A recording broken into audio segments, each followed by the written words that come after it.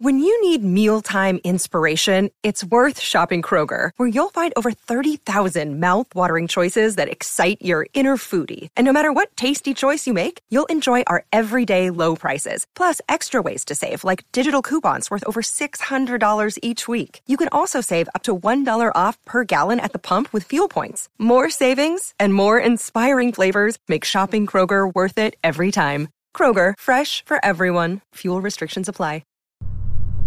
How much should you pay for a food truck employee? We are going to talk about pay, benefits, and cross-training today on 10-Minute Food Truck Training.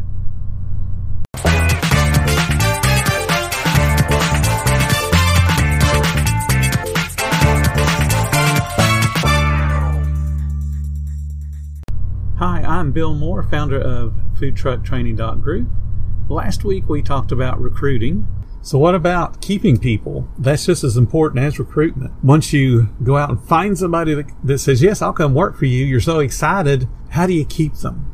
How do you keep them so that they don't wander off to the next business that's going to pay them another 50 cents an hour? Well, first thing you want to do is pay what your area pays for a line cook in a restaurant. And that means you may have to call a few restaurants and find out what they're paying. In my area, it's about $18 an hour right now. And then they do some additional things to keep people in their business, free meals, free uniforms, that type of thing.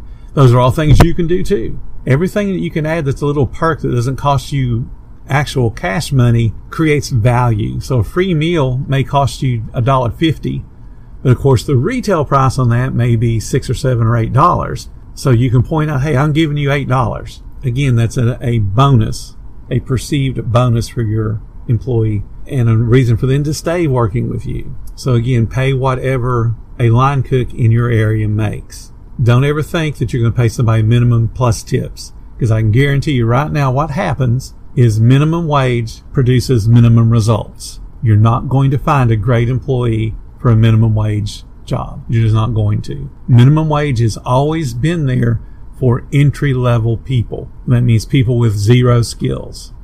You may have to hire somebody with zero skills, but you better have them on a fast track as they gain skills to make more money. If you don't, once you've taught them how to do the job properly, they'll go to somebody that will pay them more money. So again, minimum wage is entry level only. Once they have gained any kind of skill, you're going to give them a raise. If you don't, you're guaranteed going to lose them. Determine the realistic number of hours you can give them. Don't say, I can give you 40 hours if you can't. If you can only give 20, tell them that. Let them decide if that's what they need for their personal finances. And you want to be realistic. Tell them that it's going to start at 20. If sales increase the way I think they will, we may go to 25 or 30. But be honest. Also realize that whatever wage you do decide to pay them is not going to be all you're paying, is not going to be the total of your payroll expenses. You're going to have to do the FICA match. If you don't know what I'm talking about, you need to do some research. Because in your past life, when you were working for somebody else, you had that little deduction on your paycheck, the FICA, which is your Social Security tax. Guess what? The dollars that were on your paycheck that you're paying to Social Security, your company was also paying that exact same amount for you. So when you hire somebody, you're going to be paying your share of their FICA tax. So it comes out of their paycheck, and then you're going to also be paying the same amount for them. So again, a $15 wage is not $15. It's going to cost you more money in payroll taxes. If somebody works for you and gets hurt, a lot of states charge your unemployment and your workers' comp by the number of hours that you're paying. So again, you're paying for a lot more. So keep that kind of stuff in mind when you consider hiring employees. It's going to cost you more than whatever your hourly wage is. Also, food truck workers are not contract laborers. I see this all the time that people say that they do a 1099. And a 1099 is the official form for paying someone straight cash with no taxes of any sort taken out. So if you hire a contractor to build something for you, you may just pay them and use a 1099 form. You just pay them straight, and they're responsible for their own taxes and their own benefits. Sounds good, except the IRS says no, food truck workers are not contract labor. If you don't believe me, that's fine. If you have a friend that says, I run a food truck and I pay with 1099s, they're wrong, and you can prove it to them. There's a form called SS-8. Fill that out, send it to the IRS, and they'll tell you, no, a food truck employee is not contract labor. So you don't have to take my word for it. Just fill out that form and you'll have all the answers you need. Pay all your staff the exact same amount. It's very annoying when I see somebody say, I'm paying my cashier $8 an hour because it's just a cashier, and I'm paying my grill guy $15 an hour. You don't understand teamwork, because the moment that you set a pay differential from one job to the next in an environment that should be a team, you're going to have somebody say, that's not my job. I don't get paid to do that. Why should I go over there and flip that hamburger? He makes $15 an hour to do it. Let him flip them. That's what's going to happen. You're not creating a teamwork environment. Cashiers are more important to you than the grill guy. And if you don't understand that, that's why you're here trying to learn. The cashier is the face of your business. The cashier is the one that's going to increase your sales by saying, hey, would you like cheese with that? Would you like a soda to drink with that meal? How about some dessert with that? We have a delicious brownie.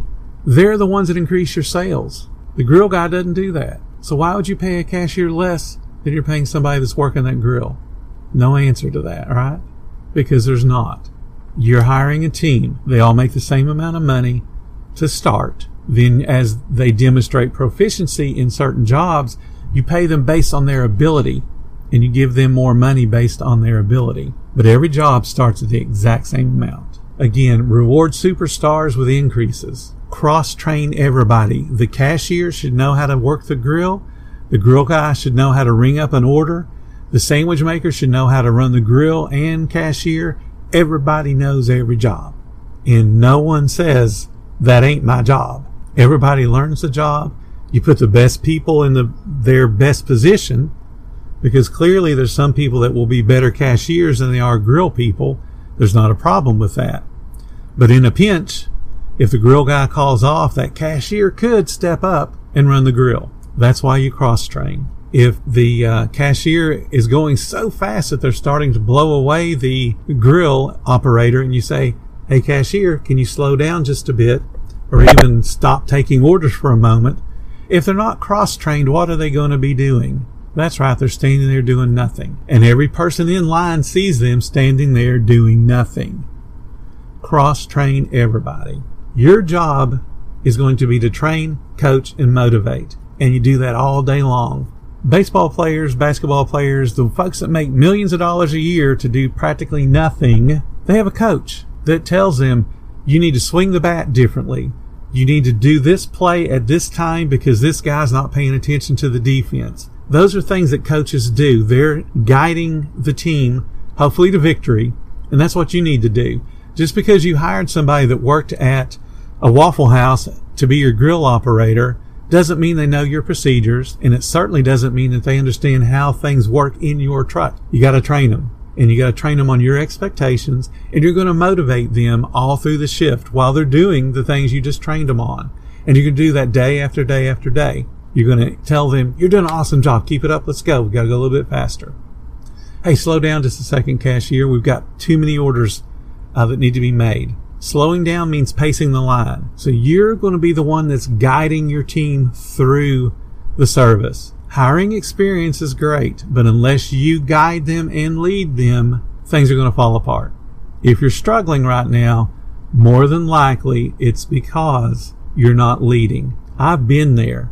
I've had times where I've done shorthanded days and done $700 in 2 hours by myself in a 20-foot long trailer where we ordered at one end and had to deliver the food at the other end.